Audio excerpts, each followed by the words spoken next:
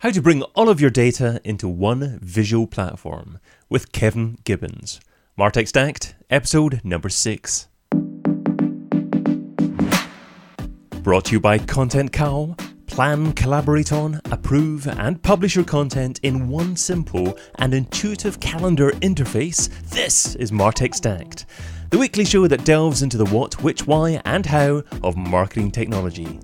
I'm your host, David Bain, and each episode I'll be chatting with a top marketer or a top technologist about what martech they use, which are their top tools, why they use the tools that they do, and how they integrate everything together as part of their overarching content marketing strategy and martech stack.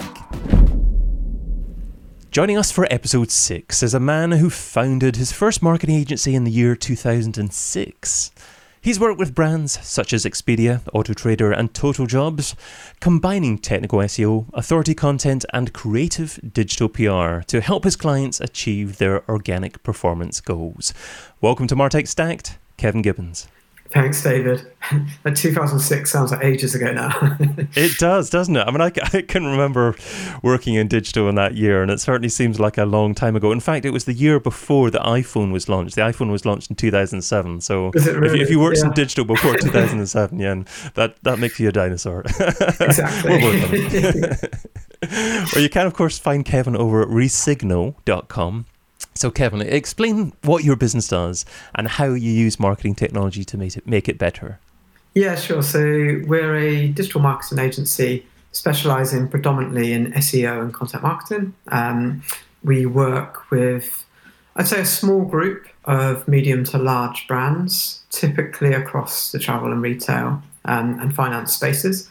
And we've evolved over the years in terms of what we're doing, and we're in a world that's very fast-paced in terms of keeping on top of. Certainly, Google dictates a lot of the work that we're doing ourselves, and that means that we have to stay on top of our game. So some of it is purely about education of how do we test and learn and experiment amongst ourselves. Some of it is more how are we active in the industry and we understand what other people are doing.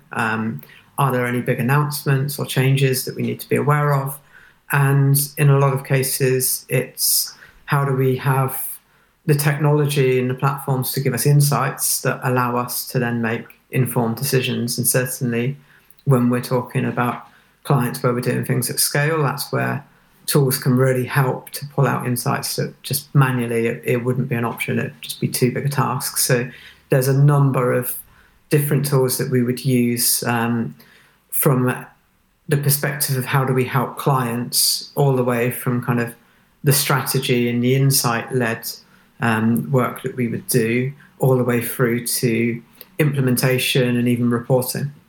So you talked about keeping on top of the rate of change that is going on, that continues to go on. Do you find that the rate of change is even faster now than it used to be a couple of years ago? It is, but interestingly, I just wrote, there's a chapter of a book that I wrote this morning, and this was a digital marketing book of which I wrote the SEO chapter. And my summary of this was everything's changed, but nothing has changed. And what I mean by this is we're so fast-paced. There's just SEO-wise, you can look at the search engine lands, watches, journals, etc. And there'll always be 10, 15, 20 stories a day. There'll be updates from Google all the time.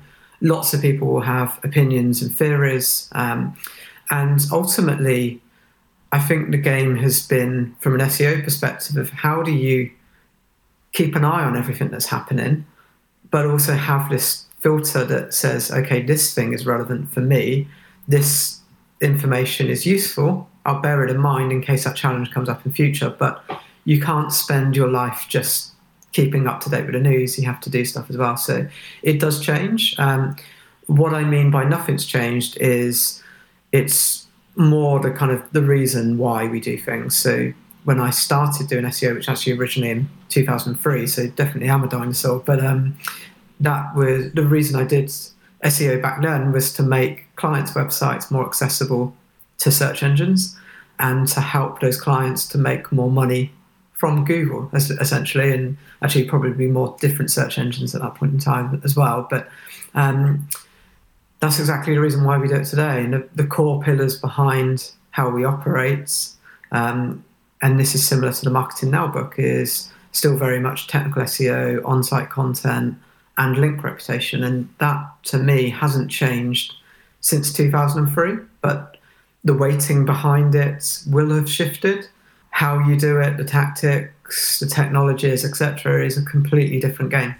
We could almost go around, go down a couple of different rabbit holes in terms of the conversation here.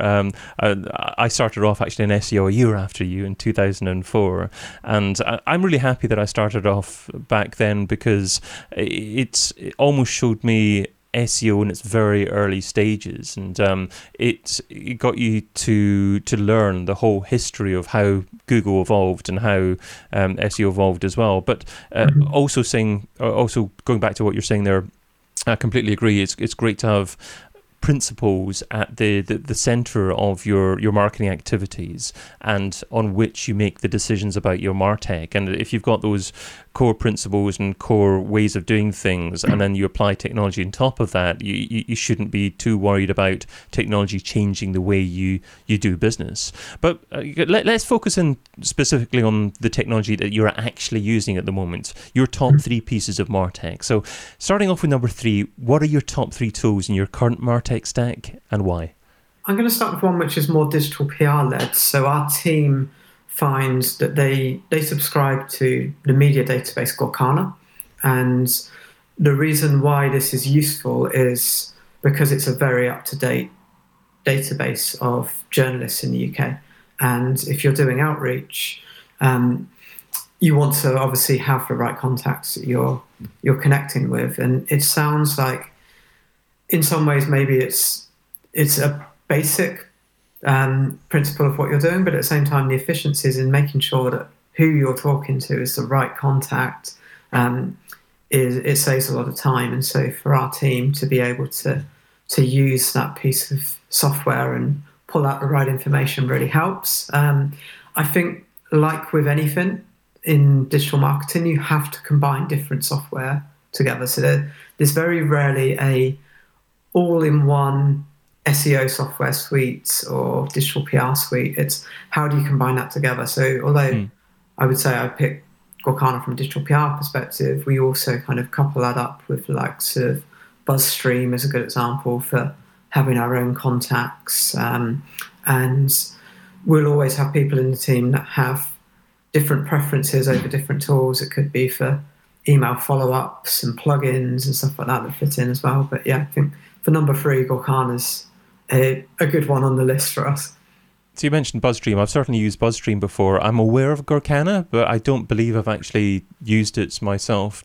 Mm-hmm. Is this a tool that is only appropriate for digital PR agencies to use, or is it a tool that many other businesses actually would be wise for other businesses to actually consider using that tool as well? I don't think you have to be a PR or a digital PR agency. That's probably the most common answer. I'm sure if you segmented their customer base, it would be a large amount of agencies. But that said, if you're a brand that is looking to get media coverage, then that's something that should be explored. Actually, the other thing that there is a benefit of this outside of having the media database is you also have a press release function and also a list of stories of what journalists are looking to write. So sometimes it can be a case of, we know that journalists are looking for opinions on certain subjects. How do we match that up with our clients if it's a good fit? And sometimes that's more kind of quotes within the media. So any brand that wants to get more coverage for themselves could potentially subscribe to a category of Gorkana and receive updates that are relevant to them. And is this the kind of subscription that is necessary to subscribe to for a fairly lengthy period of time to start to understand the software and get maximum use for it? Or is it the kind of software that you can subscribe to for, say, 2 or 3 months for a one-off big media push? We've used it for years, and I think the answer is probably along the lines of you get more value out of it over time. I don't even know if there is an option to use that for, let's say you have a one-off campaign. I'm sure they have maybe shorter term agreements and trials and things that you could do. And I think they have different package options from an individual through to a larger company and multi-license. But I'd like to think there might be a way that you could trial that for a campaign. But just because we've used this for a number of years now, I'm not even sure particularly if that is an option or not, to be completely honest. So that's Gorkana tool number 3. What's tool number 2?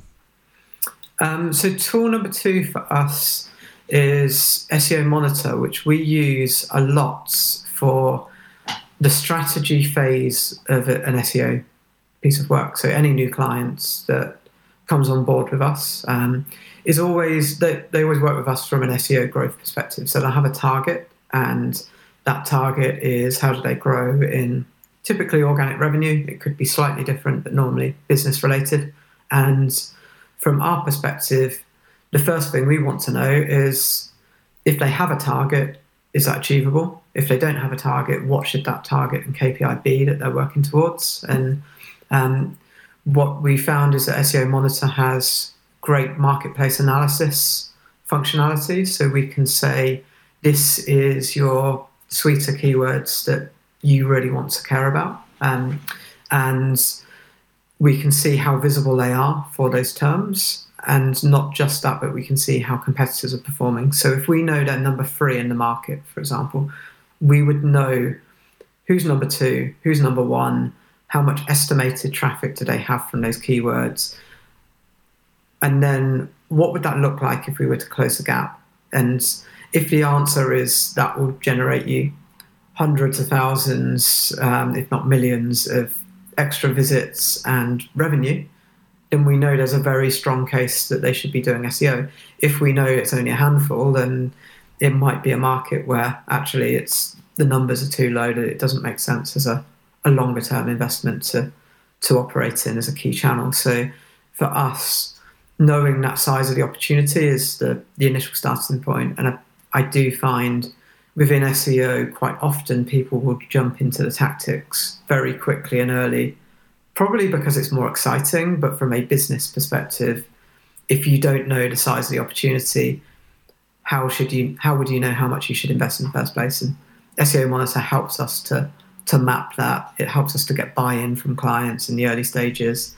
And I'd say the other thing I like about this is it's not just to set it and forget it. So forecasts can be looked upon as a bit of a finger in the air. You're giving someone the answer that they want to see in order to sign something off. And I don't see it like that at all. I feel like we would like to pick an accurate forecast. And I'd say accurate is never 100% guaranteed. It can't be, but you need, always like to talk in the sense of the right directional path. Where is it that you're looking to get to? And then how can you measure that along the journey? So you can say at Q1 or end of Q1, where did you expect to be at the end of Q2, end of Q3, end of 12 months, etc. And then you can measure that along the way and adjust course based on wherever you are at that point in time. So I know SEOmonitor a bit. I've used it a few times before, not very recently, but from what I remember, there's a section in there called Topic Explorer. That still exists, doesn't it? Topic Explorer inside SEOmonitor. So that was marketed as something which really help content marketers decide what content to write about, and I guess look for headings and sections within your article that you could actually produce. And you talked a little bit about forecasting ROI of different campaigns. So how does SEOmonitor go about doing that? How does it actually give you a value for different rankings of different phrases, if indeed it does do that? So you have keyword groups.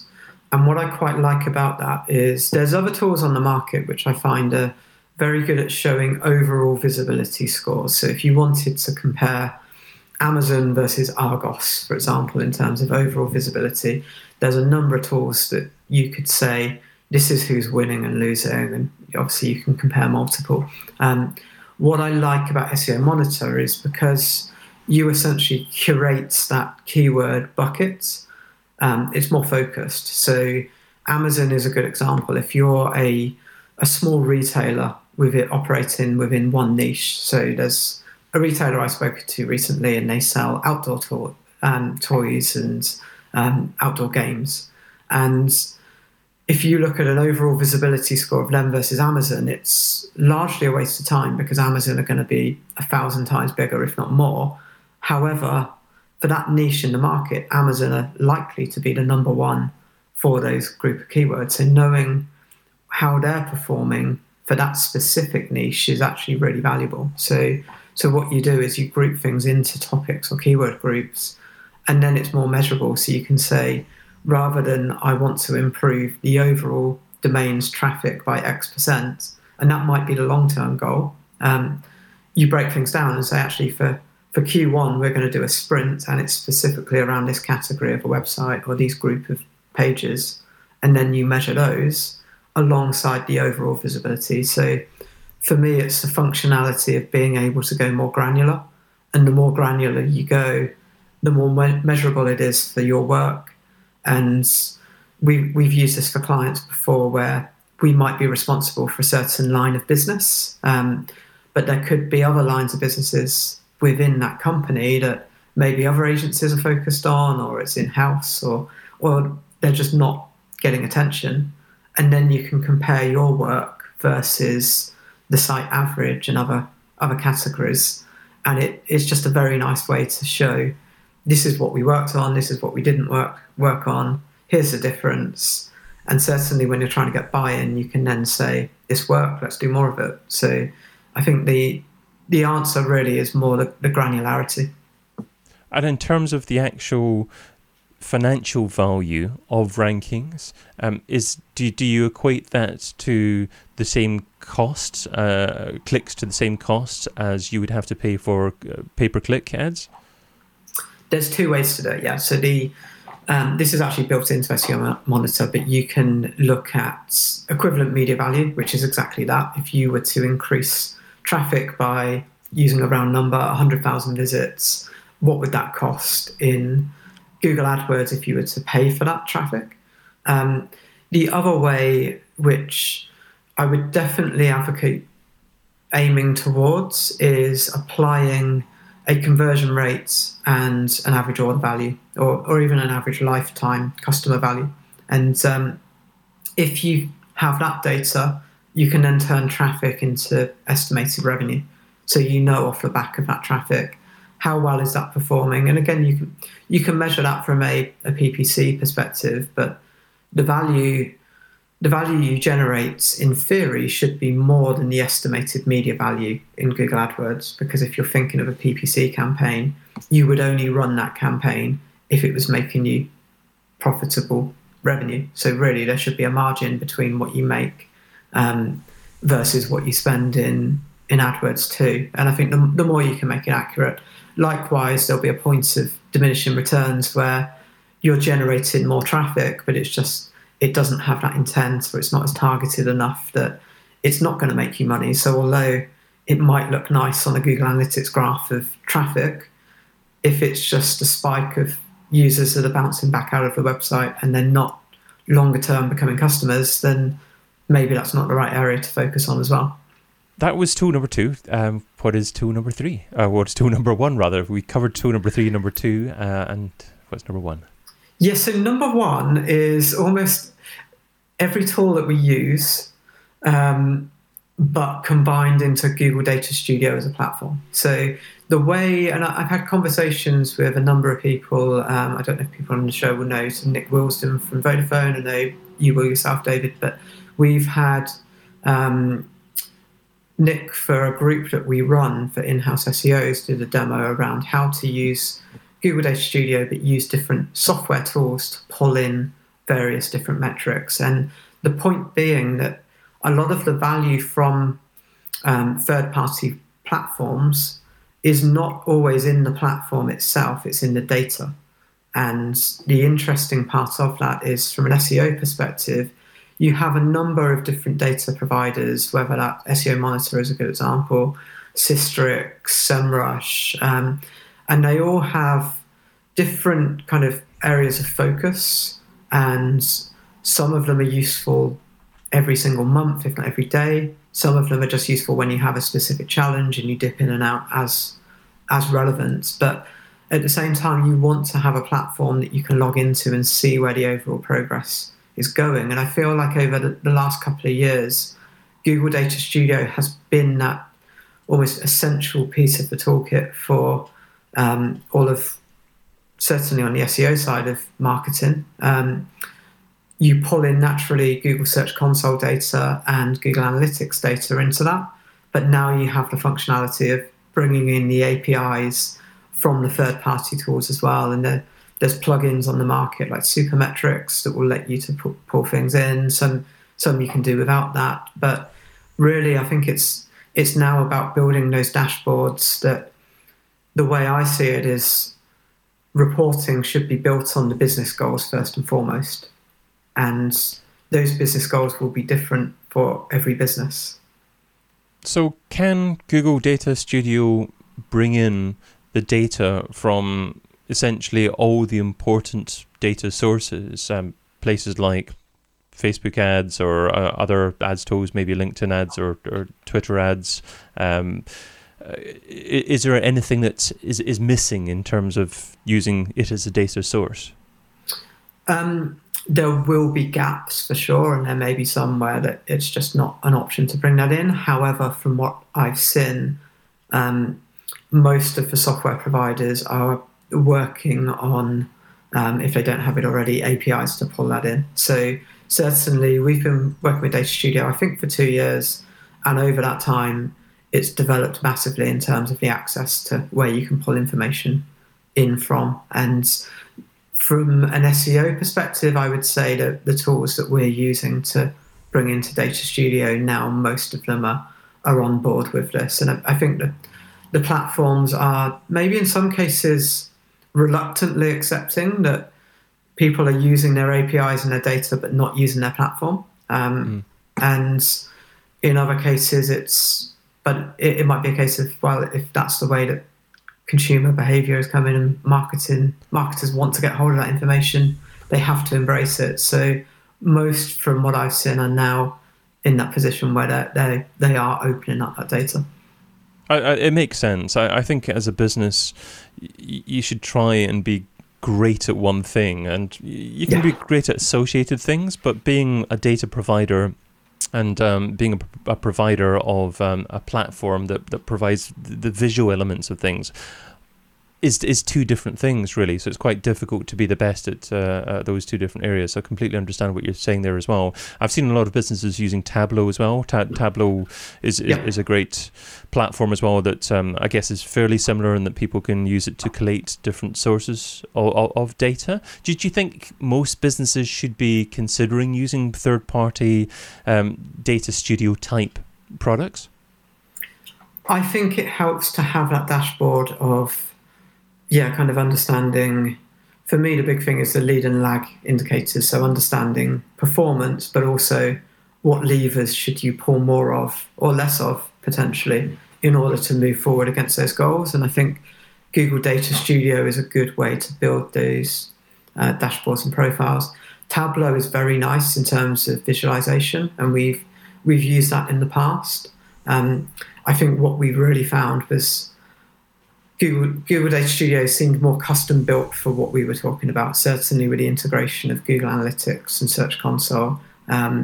Tableau, you probably need someone that understands and knows Tableau. I think there's a steeper learning curve and maybe a higher barrier to entry to start with Tableau, but potentially, certainly on the visualization side, probably more that you could do with it. So if visualized reports are your thing, then definitely I would recommend exploring that more as well. The other thing, and again, I think this is where it's not just one piece of kit, it's kind of how do you use that in the best way, but experimenting with, can you use BigQuery alongside Google Data Studio, because the storage of data can slow things down a lot. And we've actually found that sometimes the accuracy of data as well, if it's going directly from a search tool into Data Studio, sometimes that data gets sampled. And if it can be exported into BigQuery, we found there's less margin for error. And if you're looking at a brand that has millions of visits per month and you're trying to run a report over a large time frame, it can take a long time. So actually pulling it into BigQuery speeds that up dramatically. So there's things that you can do there as well. Great. Okay, so it certainly seems like Tableau's maybe more enterprise level. It's more like a Salesforce type tool that could be great, but maybe if you've got an in-house engineer to actually set things up and keep things running. Google's Data Studio sounds like something that many businesses could get started with, but you could get started with relatively simply. You mentioned Search Console and Google Analytics there. Can you just touch upon briefly the value of bringing those two sources of data together and not just logging into Google Analytics and Search Console separately? I think the big difference between the two, from my perspective, is Google Search Console is almost like the SEO data before the click or up until the click. Analytics is after the click. So it's how do you marry those two up? And certainly with Google Analytics, organic traffic now being largely not provided, there's a case of you want to know not just the pages that generate traffic for you, but also what keywords. And if there's a way to match that up and get that into the same system, which the likes of SEOmonitor actually does this as well, and Search Console, if you can bring them into one place, it's easier to kind of splice that data as you to pull it together a bit more closely. So I think that's the big thing of how do you make the two work together in a way that is potentially a bit more coherent. And there's still separations even if you have it under the same platform, but the more that you can kind of drill down into this page has generated you traffic, which keywords does that come from? And if it's in one place, it does make things a bit easier and smoother and more efficient than anything. So focusing in on your own business again, as your business grows, what's an example of a process that you currently do manually that you may wish to automate using marketing technology at some point in the future? So one of the sides of what we've done and how we've grown has been on the content marketing and digital PR side. So for SEO, I feel like we have our almost like staple of tools, and there's always new ones that, again, I would encourage we trial and test and see what else is on the market. Sometimes it's different tools for the same thing that we do already. Sometimes it's a new tool for a completely different challenge, essentially.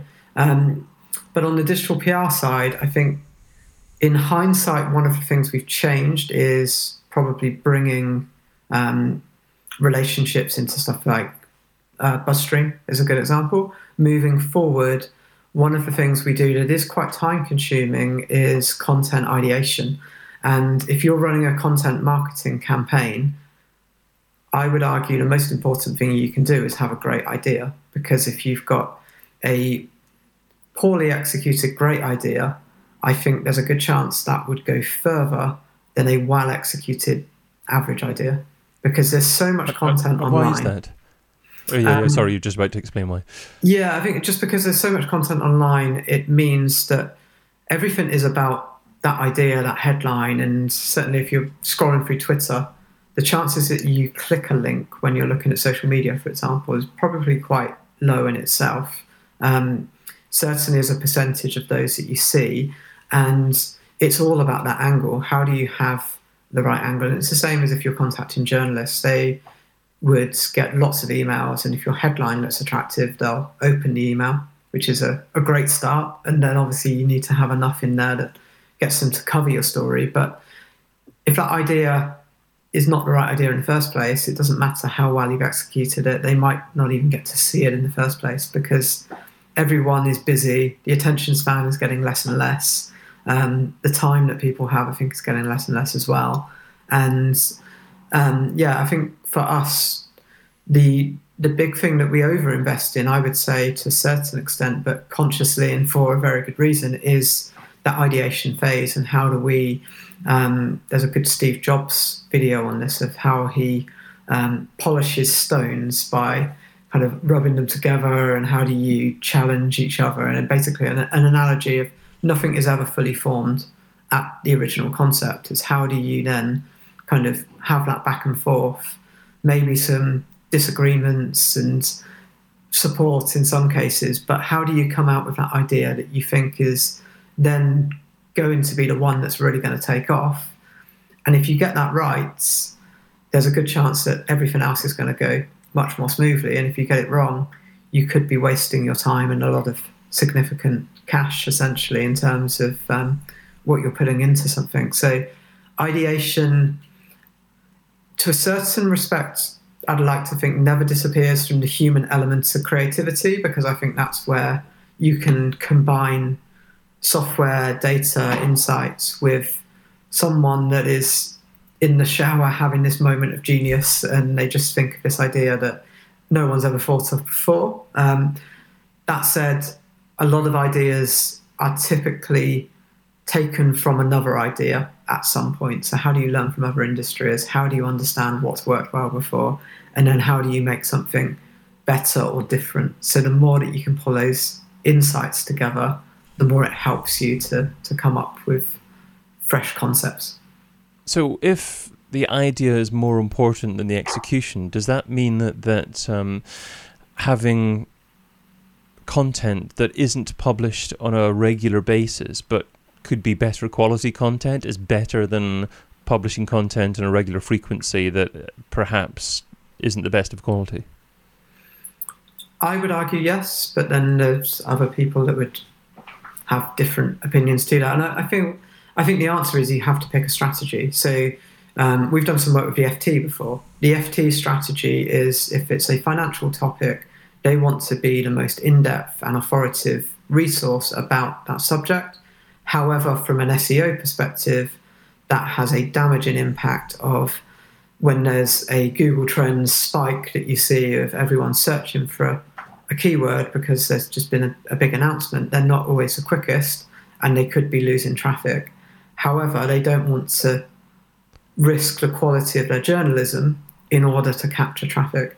Other publishers are less worried. They want to get kind of people there as quickly as possible, and the quality of the journalism. And this Serena in our team has worked for a number of publishers as a journalist, and she was tasked with writing kind of 8 to 12 articles at one point in time within every single day. And at that point, you can't be the authoritative source on a given subject, but if that publisher's strategy is we want to have an opinion on everything that is happening that day across certain topics. So I don't think there's a right or wrong answer, but you do have to pick a strategy. Okay. What is something that you have in mind that would be a wonderful piece of marketing technology that perhaps doesn't even exist yet, but you would love to see created? So I crowdsourced this one to our team's group chat, and I got a range of different opinions. Some of them, I'll give you the more useful ones at first. So one was in Search Console. Is there a way that you can not just flag alerts as errors, but automatically issue them or fix them? And if you can get, again, this is where you have different software systems for different things. So it's more about getting those technologies to talk to each other. One example is we've used Yoast for WordPress SEO, and there's a functionality there in terms of redirects that you could set up. If there's a page error in Google Search Console, you can link the two together. I haven't used Yoast for a while, actually. It might even be a feature now, but if there was a way to potentially automatically fix that, and it's probably, maybe from their perspective, they might feel like that's going too far by changing stuff on your website. But from an SEO perspective, I've met brands before that have said, we're only a team of 2 or 3 people, and between us, we're busy enough keeping on top of Search Console and what's going on that they quite often don't have time to think ahead. And my reaction to that is, that's crazy. You should think strategy, big picture first, and then try and automate the stuff underneath it that makes it more efficient. So if there's tools that allow you to make those efficiencies and automations for the more manual tasks that frankly no one really likes doing, but you want to have the level of trust and confidence that it's going to be done correctly, then that would help people's lives out significantly.